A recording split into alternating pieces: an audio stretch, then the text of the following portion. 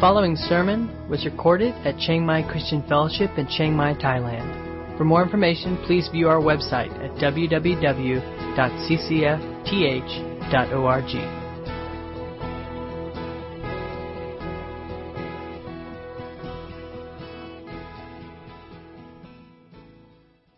The theme of this section for these three sermons last week, this week, and next Sunday is the end times. And Jesus speaks about the end that is coming.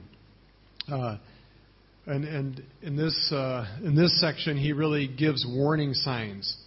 Now, last week we looked at what are not the warning signs, and Jesus was very clear about the things that were not the signs of the end. And he says, kind of the context and backdrop of this, he says that some were speaking of the temple, how it was adorned with noble stones and such magnificent offerings. Jesus said, "As for these things that you see, the days will come when there will not be left one stone upon another that will not be torn down, thrown down." He says the temple is going to be destroyed. And so they asked him, "Teacher, when will these things be?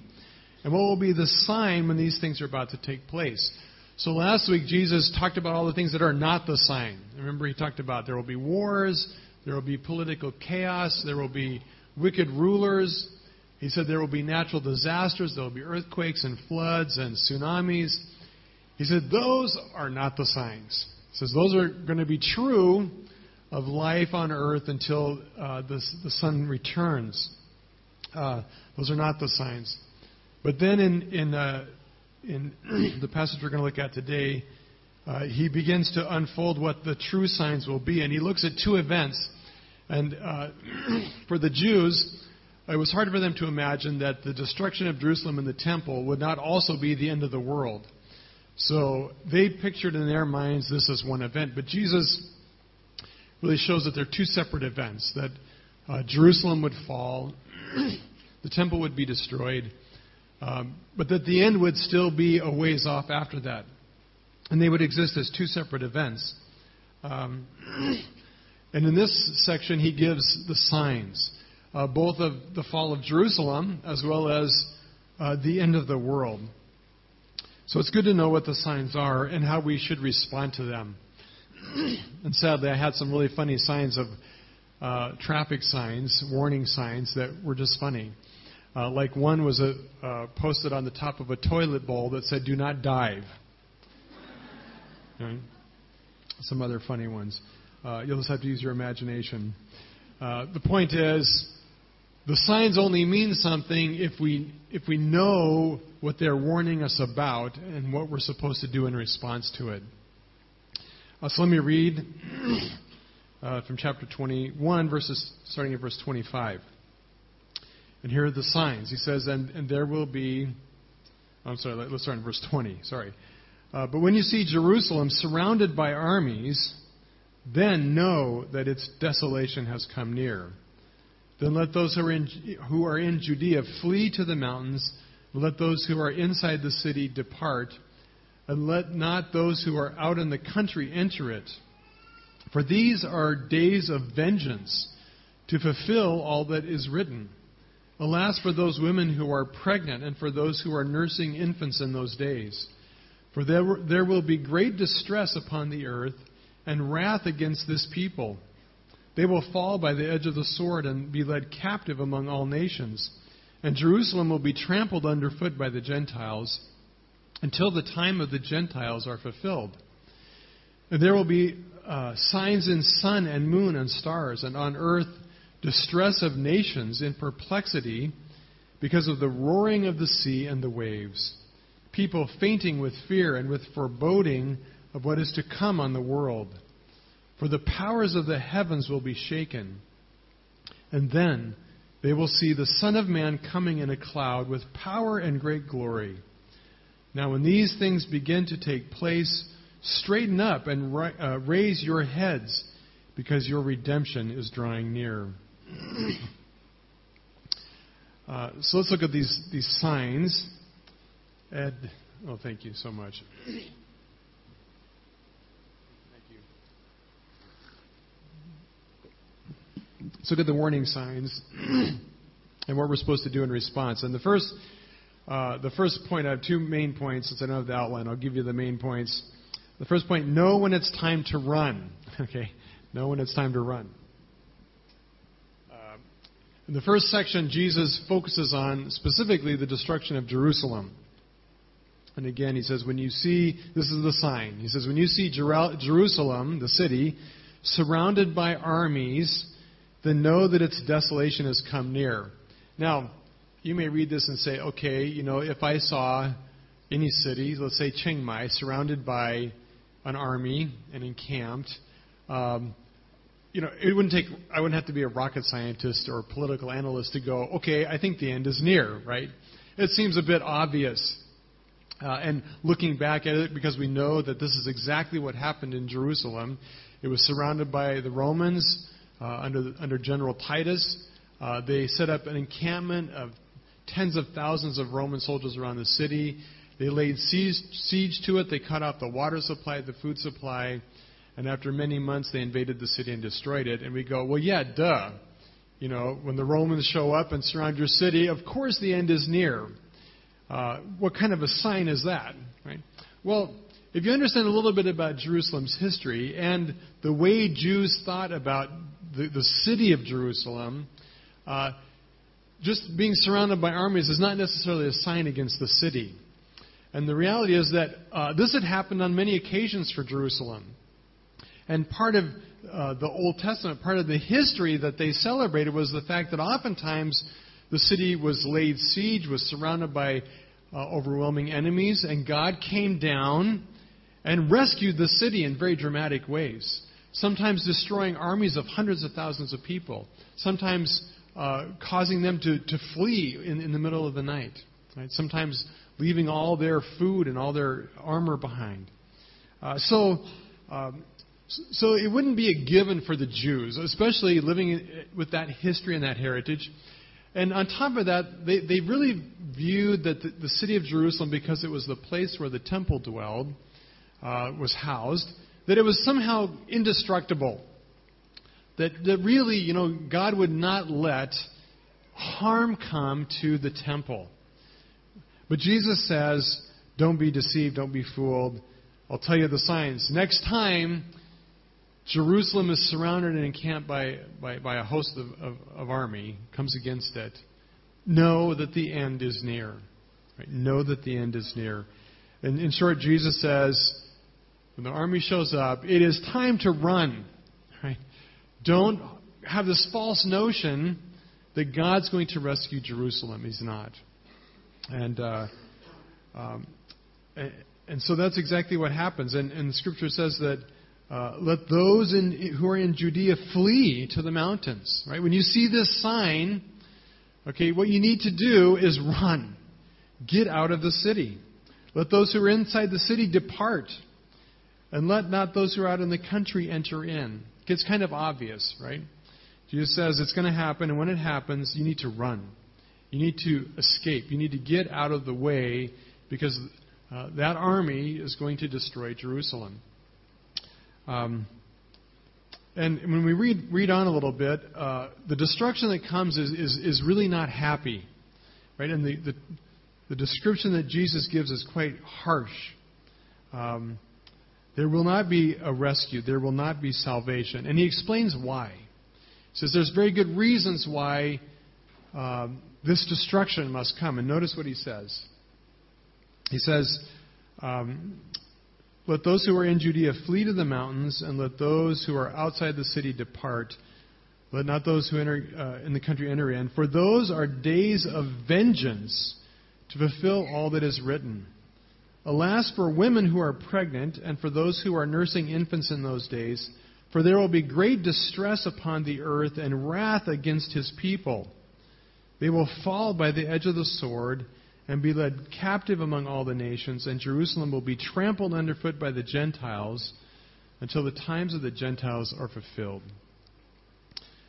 Jesus says not only will it be the end of the city, the end of the temple, but it's for a very clear and specific reason. And that reason is God is pouring out his vengeance on the city to fulfill what was written in the Old Testament. Throughout the Old Testament, God had made very clear that if they did not follow him, if they did not worship him as he prescribed, if they did not honor him as they designated, he would destroy them.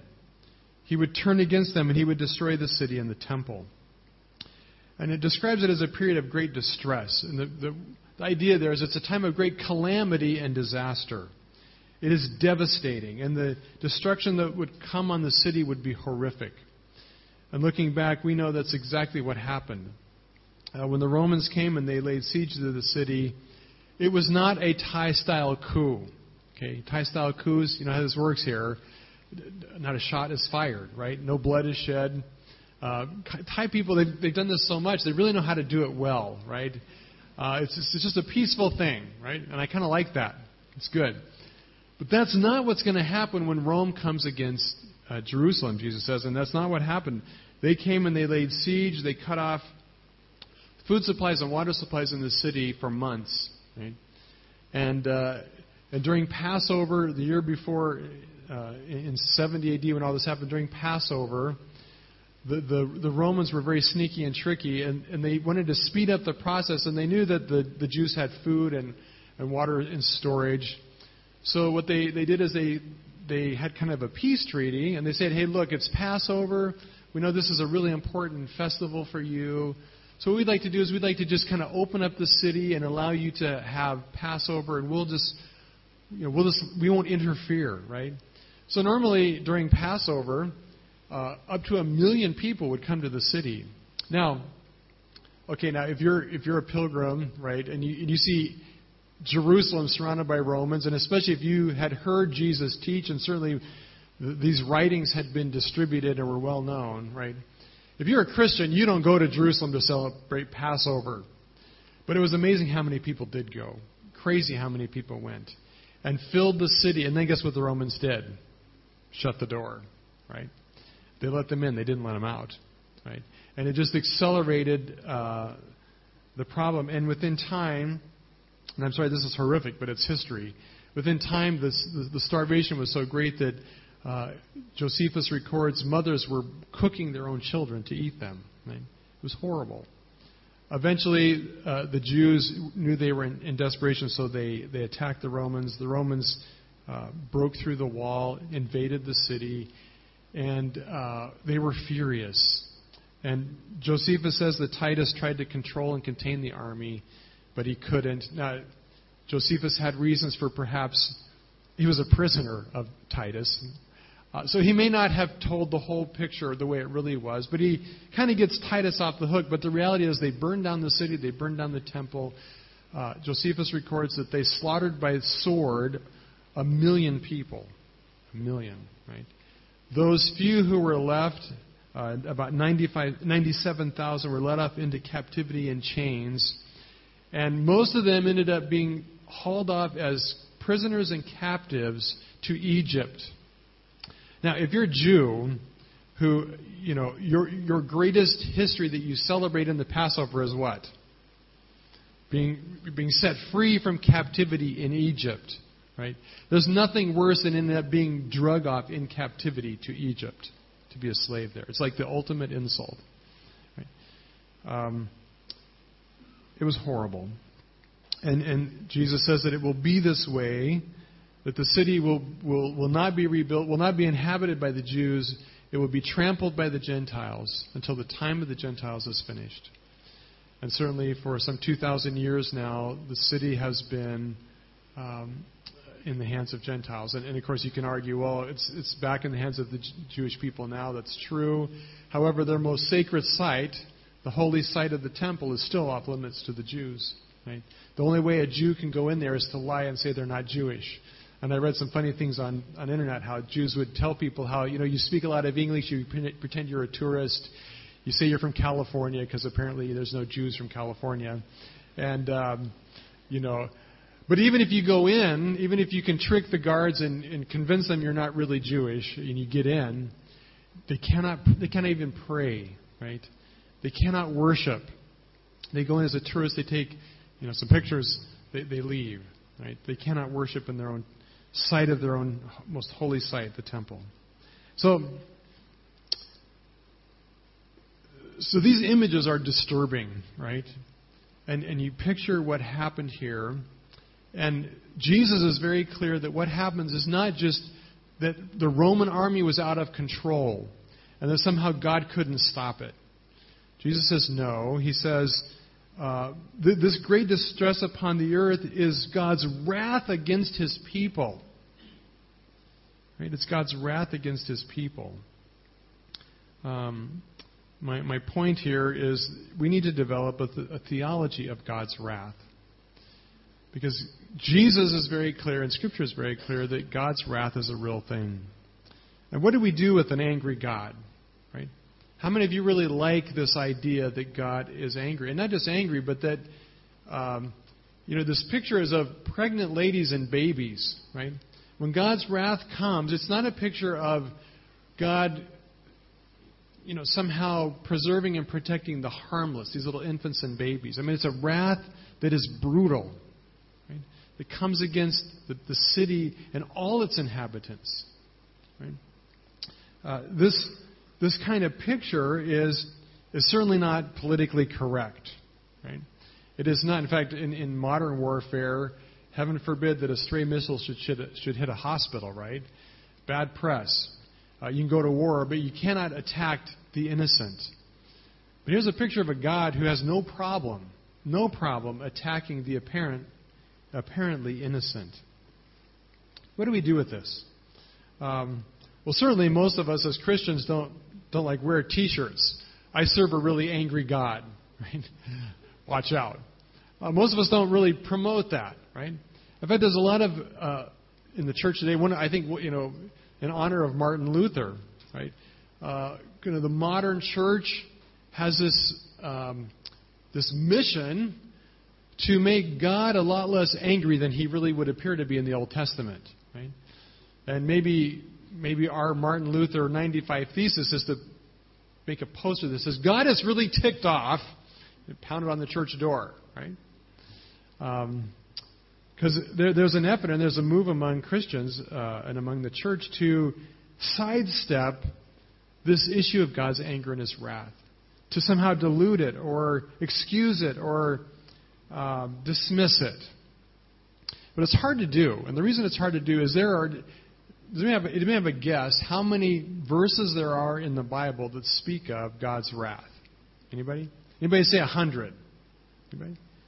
More? How many say more than 100? Okay. How many say more than 200? More than 500?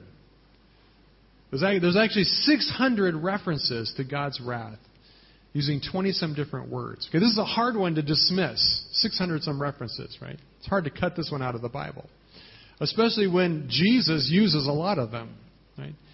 And Jesus clearly sanctions what God is going to do to Jerusalem, and all of its. And Jesus is not confused about how horrible it will be. I mean, He's very descriptive here. Jesus is painting a picture of this wrath that is not politically correct. It's kind of over the top. What do we do with that? Right? What do we do with that kind of understanding? And what should our theology be and our understanding be of this God who acts with such wrath, right? Who calls and claims the right to vengeance?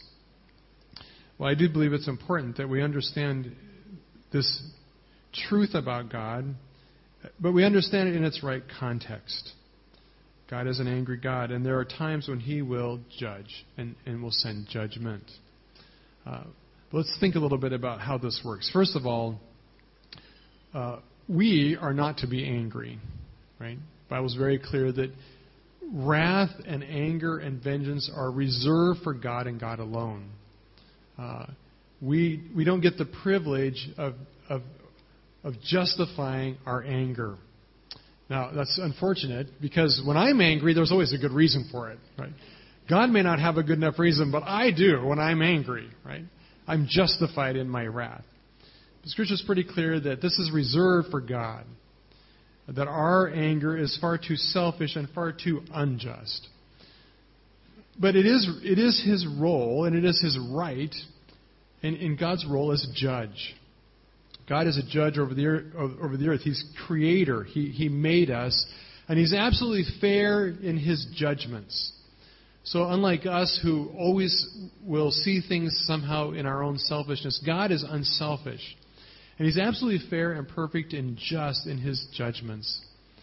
But as a judge, justice demands punishment, right? And we all get this. In our world, when criminals are brought before justice, when they're caught for some crime against children or against innocent people, against their victims, whether it's murder or rape or assault or whatever, we want justice, right? If the person's proven guilty beyond a shadow of a doubt, there's a sense that they should pay for their crime, that they should not get off the hook. And so the job of the judge is to hand down the sentence. Now, did you ever wonder what this would be like? Now, if you're a victim, we would love to hand down a sentence against those who have hurt us, right?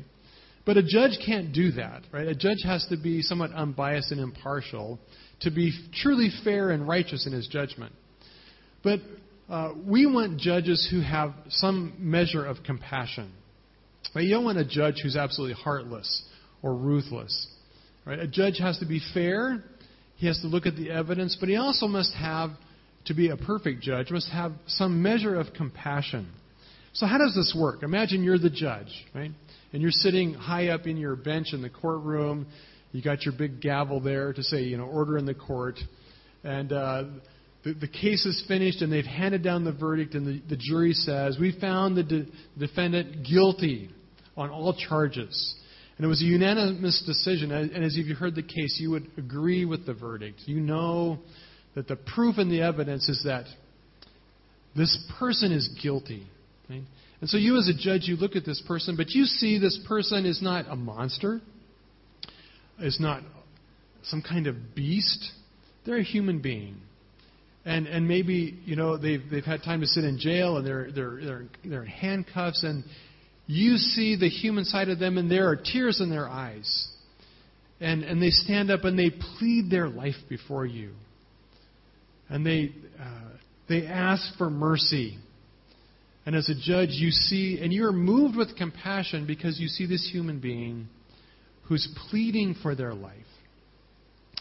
Right? And you know that their crime is horrible and that it deserves the death penalty. Right? It deserves the most severe punishment. And because of your compassion, you are somewhat moved to be lenient and to hold back punishment. Right? Now, we want God to be like that, to have that kind of compassion when He looks on us. Right? We want Him to see us, and we want to plead our life and plead our case.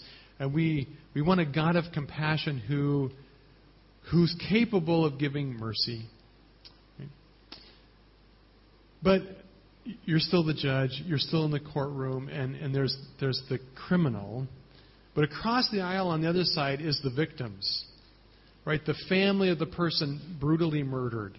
Right? And you see them, and you have compassion for them as well. And you see the pain and loss and agony that this crime has caused in this family's life. The loss of loved ones, the loss of income, the loss of support, the loss of love. And if you have compassion for the victim, how do you respond? Well, the right response is to be angry. Right? Is to be angry. Now, to kind of up the stakes a little bit, imagine that the victim was your own child. Right? Your own family, right? Is it right to feel angry? Well, yeah, right? That is the right response. And you see, what we don't understand about God's wrath is we see God's wrath as His His response to those who deserve justice but are crying for mercy, right? Because we all think of ourselves as worthy of deserving to be let off easy when we're the criminal. What we got to understand is that God's wrath is ultimately His compassion for victims. Right? His compassion about His own glory that is under attack. And His zeal for His own righteousness. Right? It is it is the right response of God when He looks at how sin has harmed His perfect creation. So that's the first thing we got to understand about God's wrath. God's wrath is rooted in His love.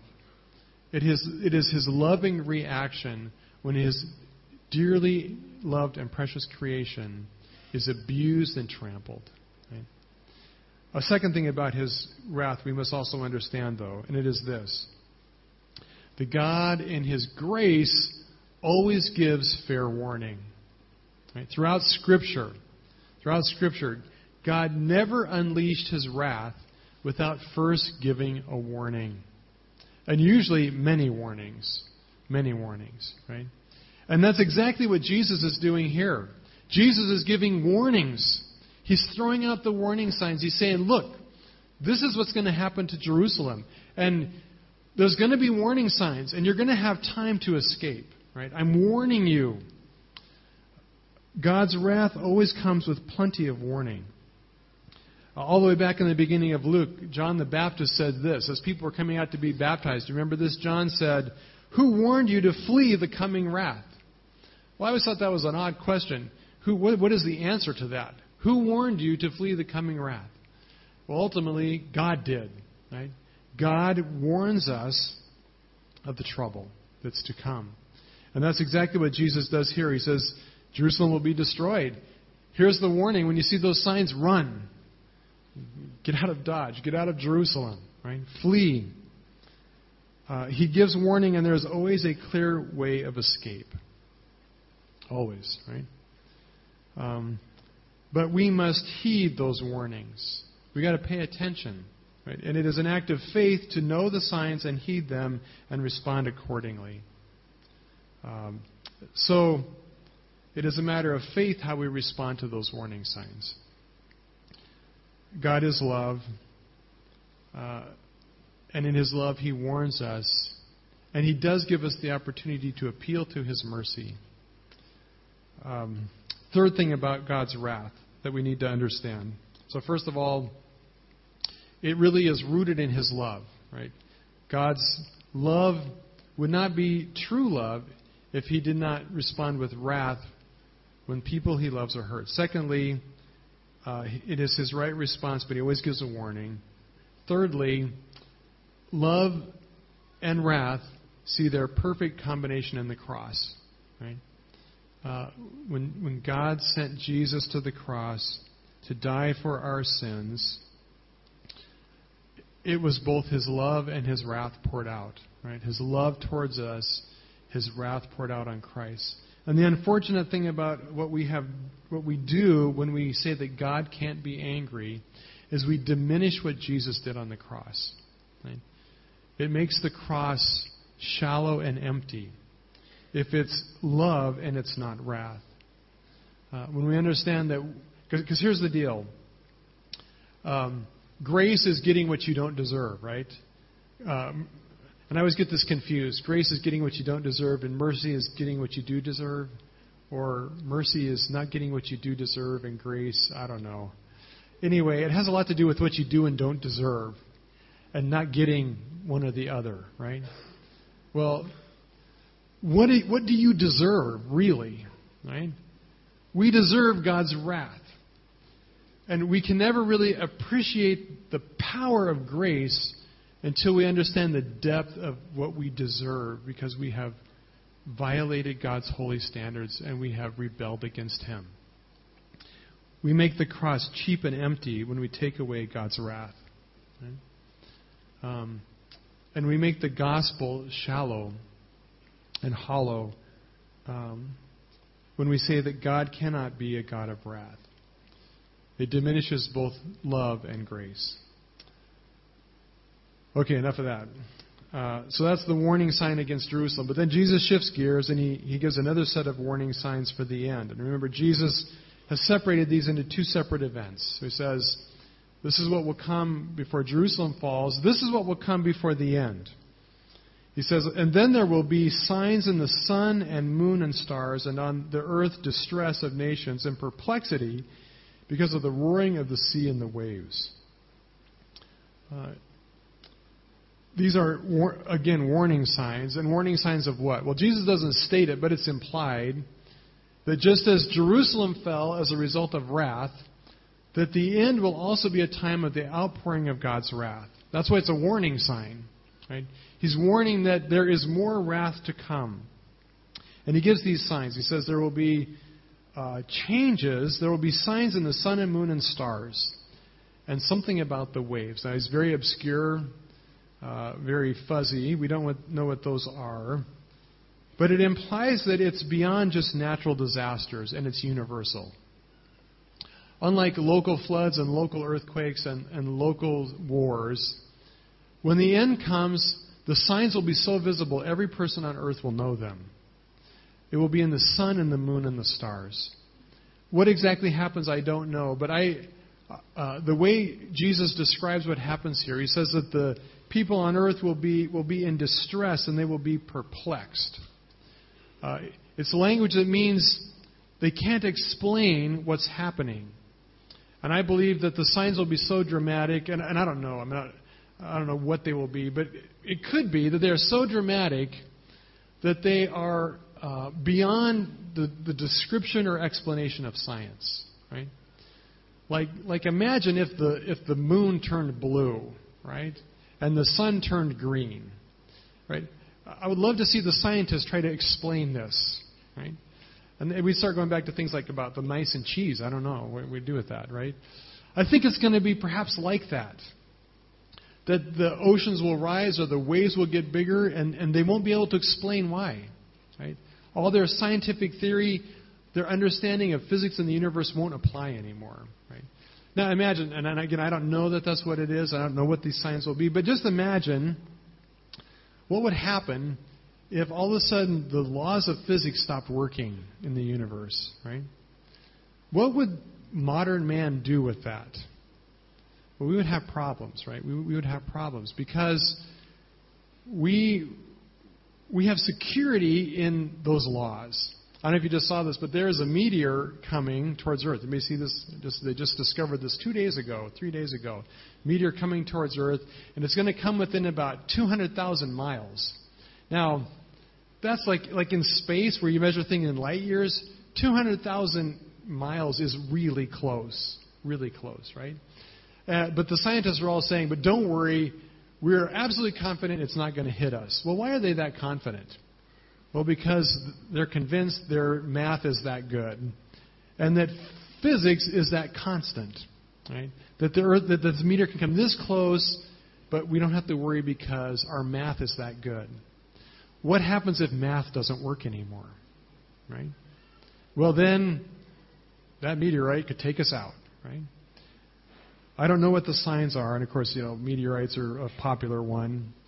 I do know this. The world will be distressed and perplexed. There will be this sense of being trapped in a cage with no escape, right? There's lots of movies about the end of the world, and I love the movies about the end of the world because physics still work, and so man is able to, go up and land a spaceship on the meteorite and blow it up and save the world, right? Or you can, like the books, the end of the world's going to come, but I've got a book to tell you how to survive it, right? Because we have the sense that, we can overcome this. Well, Jesus says that in those days it will be so devastating, and whatever these signs are so overwhelming that humanity as a whole will be hopeless. Okay, there won't be these grand missions to space to blow up the meteor. Right? There will be this sense of absolute dread that we are trapped and there is no way out. They are perplexed. They are at a complete loss as what to do. And the result of that, it says that people will be fainting with fear and with foreboding of what is coming on the world, for the powers of the heavens will be shaken. Here's the good news for us. You're not going to miss the end of the world, right? If you're lucky enough to live there, which we could be, our children very well could be, our grandkids even more so, right? It could happen soon. You're not going to miss it. It's going to be that obvious, right? And the sense of the world, and not just people here and there, not just a few crazy fanatics, But the overwhelming sense of people all around the world is going to be one of absolute terror and foreboding. There will be the certain expectation that the world is about to end. Right? Now just think about what this will be like, right? Like, how do people feel right now when their currency falls, right? Or when, like, the stock market crashes? Like, how do people deal with this? Are people calm about this? Stock market just crashed by, 50%. My house that was worth $300,000 is now worth like $50,000. I'm okay with that. Really, I'm okay with that, right? Is that how people respond? No, people get depressed, people stress out, people freak out. Okay, imagine when the headline is, the end of the world is absolutely certain. It's over. Forget the stock market, forget your house, you're a goner, right? What's that going to do to how people feel? Well, there's going to be incredible panic in the world. Right? It's not just going to be rumors of wars and political chaos. There will be real-on chaos. There will be fear. And Jesus says there will be this paralyzing dread of what's to come next. Okay, happy times, right? We certainly don't want to live in those days, but when they come, we will not miss them. The signs will be obvious. Dread and doom and the expectation of an inescapable end is what will be obvious to the world. That's what Jesus is saying here. Right? But again, it's a warning. Right? Jesus communicates these things as a warning to the world. The world will not continue on as it is forever. Life will not continue on as you know it forever. There will be an end, and as it draws close, there will be signs that will be unmistakable. And it is a sign that the wrath and vengeance of God is coming again. Not just against the city, against the world and the universe. As God pours out His vengeance on those who have rejected Him. And so the question is, are you heeding the warnings? Now in this instance, you cannot run, right? There's no place to run to.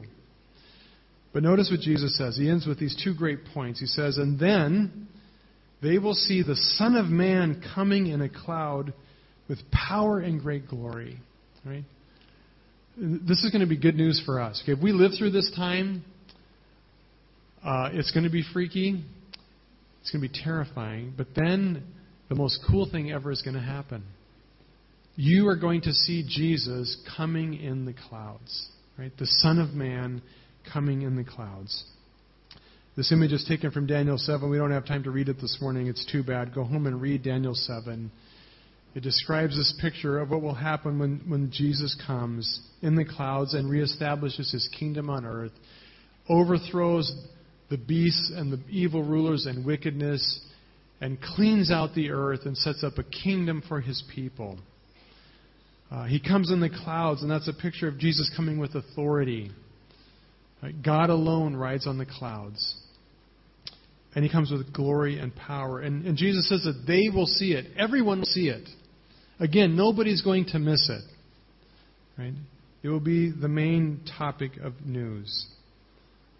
But for many people, it will not be good news. Right?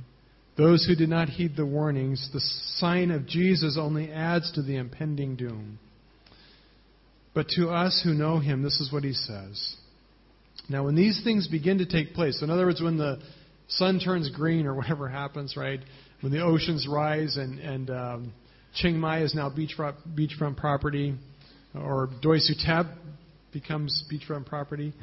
When these things begin to take place, straighten up and raise your heads, because your redemption is drawing near.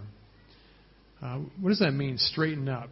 Like a soldier? I mean, what does this mean, straighten up? Raise up your heads. What does that mean? Well, some commentators say that it means you're supposed to look up and, you'll see Jesus coming. But I don't think that's what it means. The words here are, especially the word to raise up your head, is a picture of somebody who's like very confident. Right? Somebody who's got their head held high, who's got confidence. In fact, the word can be used negatively as somebody who's overly conceited or proud. Right? But it's a picture of somebody who has bold confidence. So here's the setting. The world starts falling apart. Gravity stops working. The laws of the universe and physics stop following what we expect. And the world is freaking out. And the world is terrified, and they are cowered in fear. They are not lifting up their heads. They are not standing tall. They are humbled and brought low, and they are bowed before and cowed before the earth that is shaking, the heavens that are shaking. But if you know Jesus, He commands you, stand tall and raise your head up. Right? You have a confidence because you know what comes next. And what comes next is what? Jesus. Right? Your King returns, and He sets up a kingdom that you will live in forever. Daniel, I just need to throw this in. Daniel makes it clear, and other Gospels make it clear, that right up to this time, the church will face terrible persecution. So it's not going to be easy to stand up, right? You stand up and get your head up, you're going to get shot at, right? He says, stand up. Have confidence in the promises of God. And know that if you have heeded the warnings, you have nothing to fear. Because your rescuer is coming. Amen? And so it will end, right? So it will end. Jesus will come. And the answer is, run to Him. You cannot run away from the problems. But He calls you to run to Him, the one who is the Savior who will bring salvation. We are not to freak out about the end times. And in the passage last week, Jesus makes it clear we are not to overdo this, right?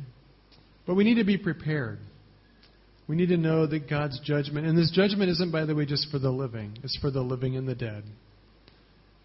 The end will come, and God will bring judgment. And He will rightly distribute His vengeance.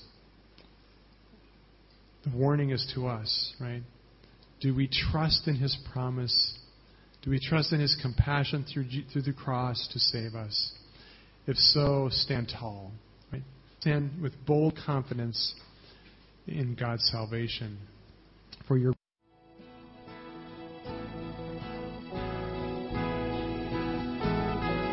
You've been listening to a sermon recorded at Chiang Mai Christian Fellowship in Chiang Mai, Thailand. For more information, please view our website at www.ccfth.org.